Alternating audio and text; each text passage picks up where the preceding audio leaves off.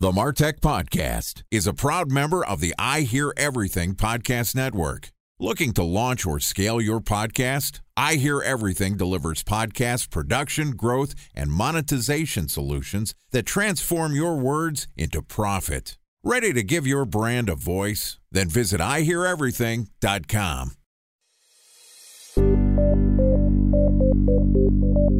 From advertising to software as a service to data.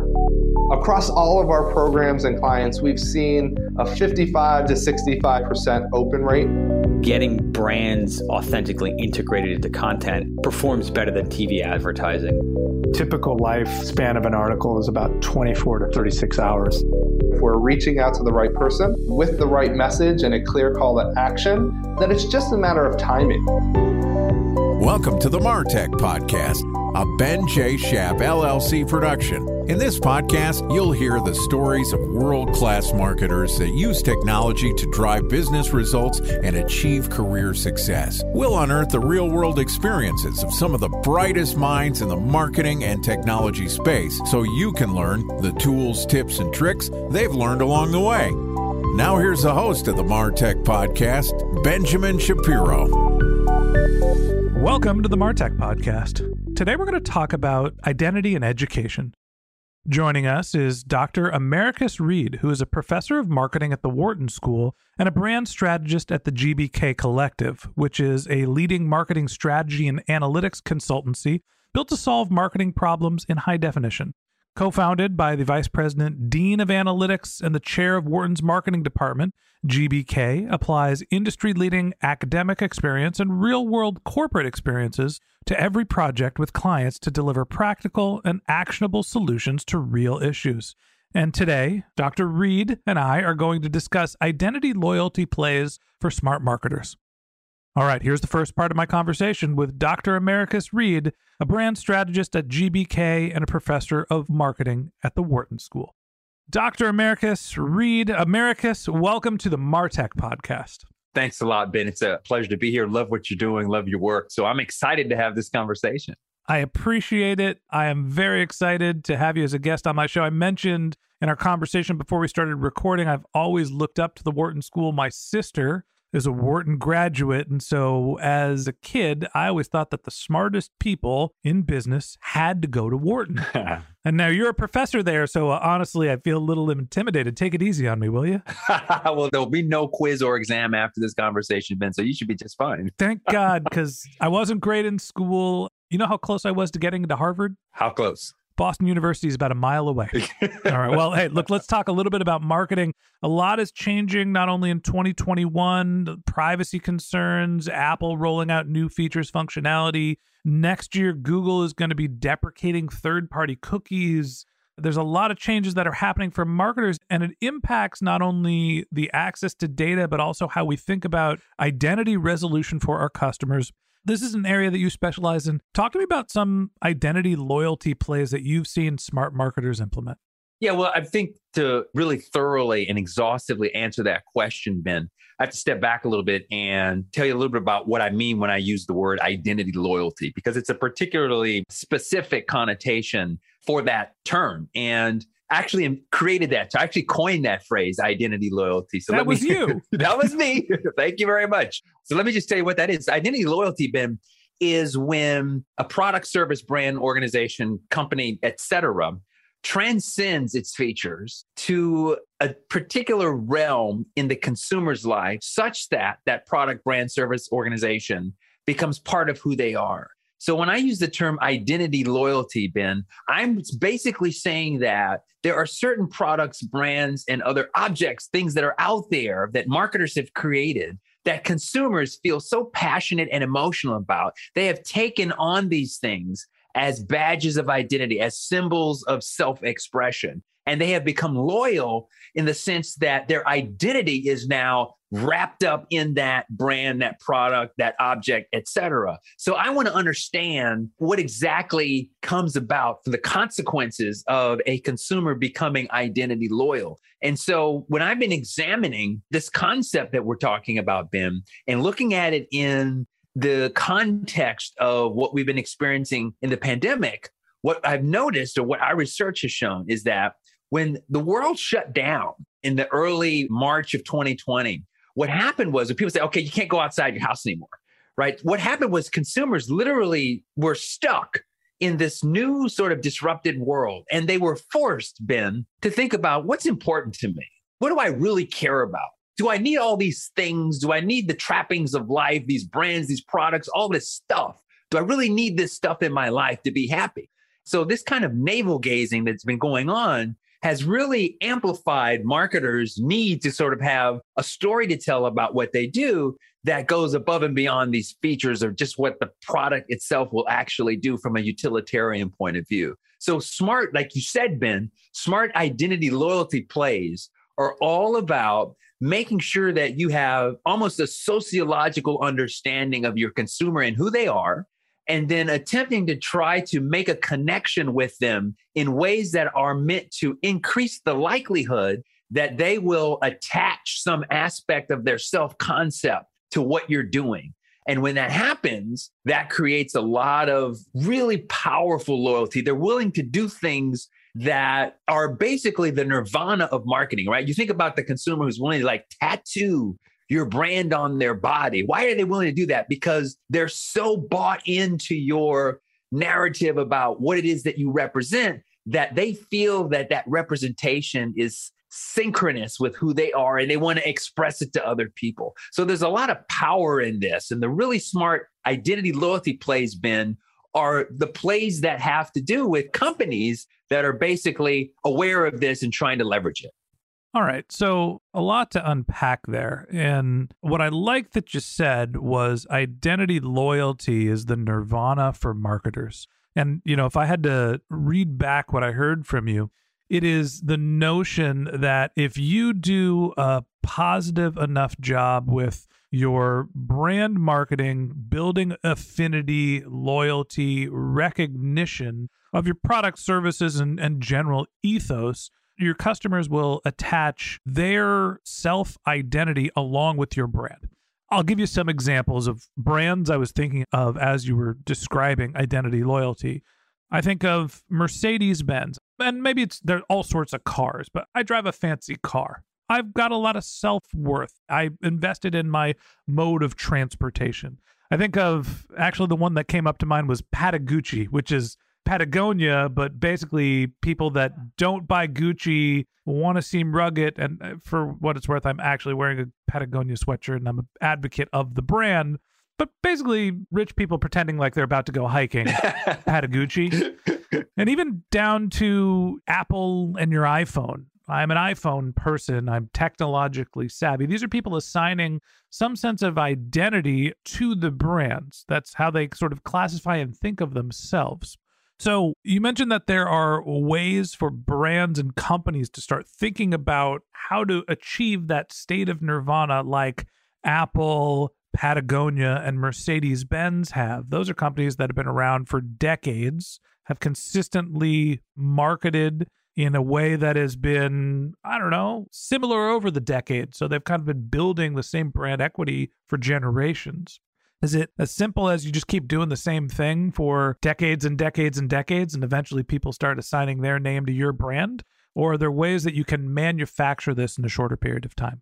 I love that question, Ben, because that's the question I'm trying to help companies answer. Because oftentimes examples like Apple will appear in the conversation, the cultural conversation. And some people say, man, what a serendipitous moment. Were they able to make these little white earbuds so powerful that people are willing to wait in line for hours and hours in the middle of the night to be the first ones to get their hands on those shiny new devices that are inside that box? Do people still wait in line? I know, right? For the record, I have a bone to pick with Apple. I ordered my phone in October. It's December. It fell off the truck once and it still hasn't got here. There you go. But, and let me tell you, Ben, it fell off the truck and you're still in the tribe, aren't you?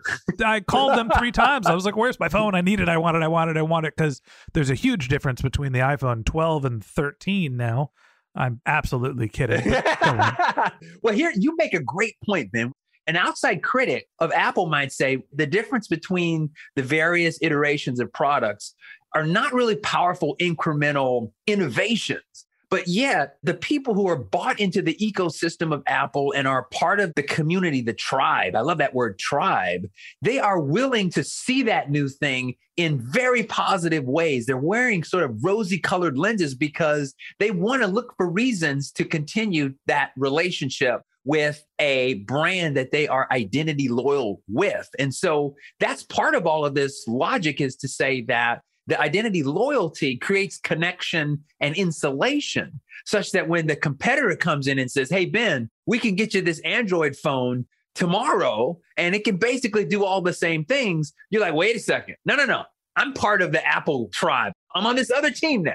Yeah, I get what you're saying, but it's also like the paying of switching costs, I don't want to learn another operating system. Understood. I don't want to have to re-download all my apps to a different device. And also, there's some planned obsolescence in here too, in the sense of my phone battery just doesn't last that long because I would consider myself a power user and I just need a new device. It's not necessarily the upgrade. But I do understand what you mean by people sort of assign and they upgrade because they're part of the ecosystem and they just feel the desire to have the latest one. A special thanks to our presenting sponsor, Mutinex. Ready to take your team from I think to I know? Then join brands like Samsung, ING, and Asahi who make better marketing decisions with Mutinex. Mutinex Growth OX, the marketing mix modeling platform that makes measuring ROI fast, easy, and cost-effective. Request a demo at mutinex.co. That's MUTINEX.co. Time for a 1-minute break to hear from our presenting sponsor, Mutinex. In 1919, John Wanamaker said, half the money I spend on advertising is wasted. I just don't know which half. Well, the advertising landscape has changed since then, and instead of reaching your audience on 2 channels, you're probably reaching them on 20. Turns out John didn't know how easy he had it. But that doesn't mean that you should give up on striving towards marketing effectiveness. No matter how complex your marketing strategy is, Mutinex Growth OX is the market mix modeling platform that measures the impact of marketing on your bottom line. Mutinex's market mix modeling platform calibrates your insights against the latest market conditions so you can make media and marketing investment decisions confidently and quickly.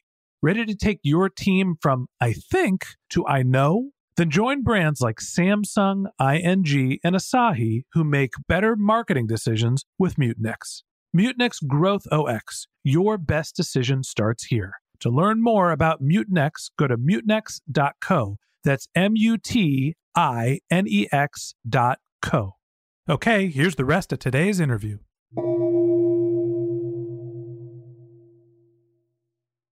More generally speaking, Ben, what happens in this identity loyalty world is that there's a kind of rationalization. There are actually 3 things that happen when a consumer becomes identity loyal. Number 1, they are willing to pay more for the product. And it makes sense because my self-concept is invested in the product. So it's no longer about a price argument. It's no longer about, can I get this phone for cheaper? It's about something else that has to do with me. That's number 1. Number 2, they're willing to defend the product. So if someone comes out, let's say a member of the Android tribe comes out and trash talks the Apple product, they will defend because their own identity is wrapped up in that product. So they're motivated to respond to an attack on the brand because an attack on the brand is like an attack on who they are. And then lastly, they'll talk about it. They'll be your one man, one woman marketing department for free because their self-concept is so wrapped up in about it. So they'll spend much more time actually praising the brand to other consumers and talking positively about it. I don't think you want to admit that maybe, the ecosystem has me kind of stuck in there. Oh, no, I'm totally sold. I have an Apple TV, an Apple Watch, an Apple computer, and an iPhone. And you're going to get the Apple car. I have CarPlay. I have a 1994 Ford Explorer, and somehow I got it to be an Apple device. So that speaks to my level of dedication to the ecosystem. Damn it, they got me. And I guess I'm a brand advocate for Apple. I'm sitting here talking about all the devices I have on a podcast, but I'm not wearing the Apple t-shirt. I'm not actively marketing other people to use the device. And so where you talk about identity loyalty, I'm thinking more about people that are not only assigning self-worth and their sort of emotional investment to the brand, but they're also serving as part of the marketing department. And basically they have a K factor of more than one. They are starting to refer products and services to their friend and being not just advocates, but also ambassadors for the product. How do you manufacture that? Here's the way that I think about that question, Ben. It's not so much that you're manufacturing it. It's more like you are unlocking it. So humans have this need to express, irrespective of way before the word brand was ever coined, or there were products that had symbols on them that allow us to differentiate between different products or different brands. There was always this need to express, like, who am I and what type of person am I? What are my values as a consumer? What do I stand for? What do I believe in? So that's always been there, and it continues to be there. What happens in this context is that the smart marketer that's trying to get to this marketing nirvana is looking for the sociological tells that allow this person to say, there's an opportunity to create a community here of like-minded individuals who believe in some value that we can own as a brand or a company. And if we can own that set of beliefs, then we can bring people into this community and they will be loyal to us in this identity loyal type of way. Now, your point's 100% correct, Ben. My argument is never that you can't be successful without identity loyalty. Identity loyalty is, in my view, something that can actually be insulation to add another reason why that consumer ought to be interested in your product. So, for example, if you're Levi's and you come out and you make a statement about the Georgia voting rights issue at the C-suite, you're essentially saying, like, our company stands for a particular political viewpoint that actually has nothing to do with making the jeans. But what it's saying is that if you are in alignment with this particular ideology or value or symbol or set of aspirations or beliefs, then we're the jeans for you. So maybe you have a different story compared to like a brand like Wrangler, which may have a completely different set of associations linked to it. So the question is, do I want to tell my story as a brand using these other aspects that go beyond just the stuff I make to try to make this deeper connection with the consumer about how they want to see themselves aspirationally and the types of identities that are most important to them? All right, so I'm going to try to bring this back home because in the beginning of the podcast, I asked you about identity loyalty plays related to changes in data and privacy. And so your definition of identity loyalty was a little different than where I was going to take this conversation, but I do want to try to weave the two together in the sense that if you're doing a good job with your marketing team, with your marketing efforts, advocating what your brand not only does, is about, what your products are, but what you stand for, people will basically join your community, join your tribe. So how do you figure out who those people are and if your marketing efforts are cultivating that identity loyalty? If you're a smart marketer, what you're constantly doing is you're doing social listening to understand what your consumers are interested in terms of how they want to see themselves aspirationally. There's a phrase I use in my class at Wharton when I teach my consumer behavior and marketing strategy class, ABCD, always be collecting data, because data is the new oil. And in fact, the ability to understand your consumer at a deeper level, deep needs, deep psychological wants through various ways to collect that information through surveys, through what they're doing on social media. That's the other thing that links back to your original point from a privacy perspective. And that is the idea that now that we can see very clearly how you are curating your identity across social media platforms, we can actually get a sense of the type of person that you're trying to become. So where you actually had to go out and dig up that information through older traditional techniques of surveying and things like that, now we can actually gather that information much less obtrusively by allowing ourselves as marketers to really understand this entire new spectrum of ways that consumers are publicly creating their own and curating and expressing to other people their identities across these social media platforms. So in that sense, we have an insight that we can see into what people care about in terms of how they're presenting themselves. And we can choose to respond to that in smart ways if we're trying to get to this identity loyalty type of connection.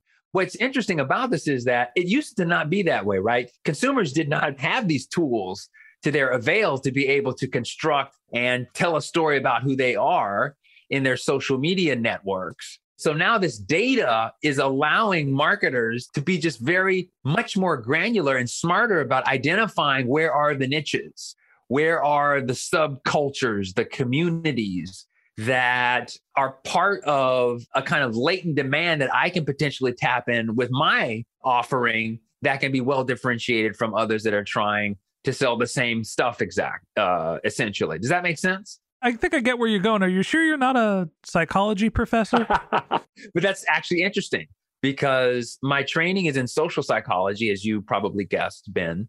And let's be honest, marketing is applied blank. So the blank could be psychology, sociology, cognitive psychology, economics. Marketing is just applied disciplines that are attempting to understand consumers and to be able to unlock the value that they want to try to get out of a product or experience. That's all it is. As we talk more about identity loyalty, the thing that occurs to me is that often marketers think of their jobs as user acquisition, getting somebody, from a marketing channel onto a digital property or into the store. And then good marketers will also think of not only once they're in the store, did I get them there, but did they buy something? Did they convert? What's the value of them? The best marketers, the smart marketers, are understanding the entire funnel and really think of marketing as a cycle. It's the user acquisition, it's the conversion rate optimization, it's the retention, and then it's the notion of virality, understanding who your customers are and how they think about your brand and how they help you find new customers. There's that sort of holistic marketing that when you get that entire flywheel built, it starts to build on itself, and then you don't have to be so reliant on that top of funnel budget expense content production engine. You can sit back and take some psychology classes. I try to preach this all the time. I love that analysis that you talked about, this notion of a funnel, where awareness, you've got consideration, you've got liking, you've got trial, you've got intention to buy, you've got actual purchase, and then you've got this thing at the bottom called post-purchase loyalty. And retention was the term that I think you used specifically. And that's it. I mean, if you're focused on creating a structure that maximizes the probabilistic inclusion of all these different stages, and you understand why you're losing consumers at each of these stages, then you're able to get to this nirvana that we've been talking about. And you're able to, I don't want to use the word easy, because nothing in this is easy, but it's easier when you have that as your starting principle, this idea that you just described. I think if you're doing demand generation at Apple, life's pretty easy. Yeah, that's fair. But how long can they coast? Couple decades. A couple decades, sure. But that tells you also, in my opinion, the power of this type of investment, the power of really focused in on really creating something above and beyond just the stuff. And then building an ecosystem that's almost like this echo chamber where all the people who are into it can't get out of it because you're just part of this. It's like the Matrix. It's like somebody's got to wake you up out of this world and break you out of this before you'll, hey, maybe there's other things out there that I can try. And sometimes the pandemic can do that, but sometimes it can't because of the power of this identity loyalty concept.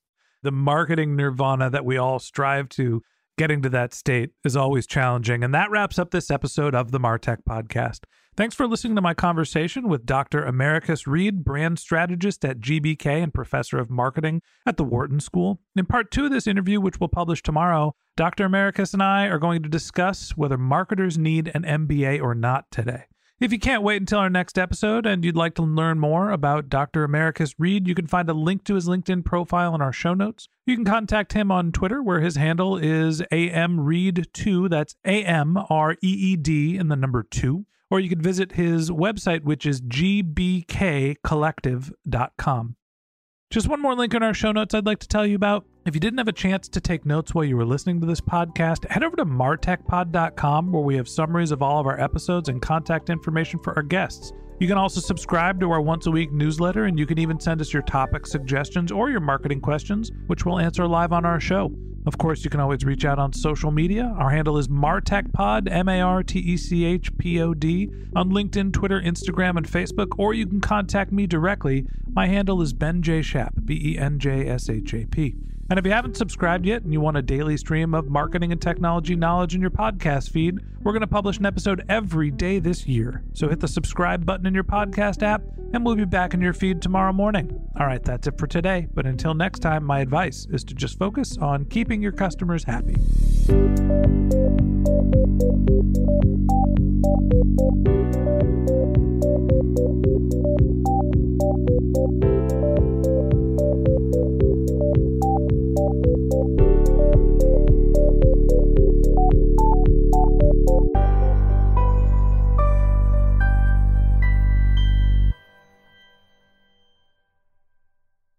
Thanks for listening to the MarTech Podcast, and I Hear Everything production. Looking to launch or scale a podcast like this one for your brand? Then visit iheareverything.com.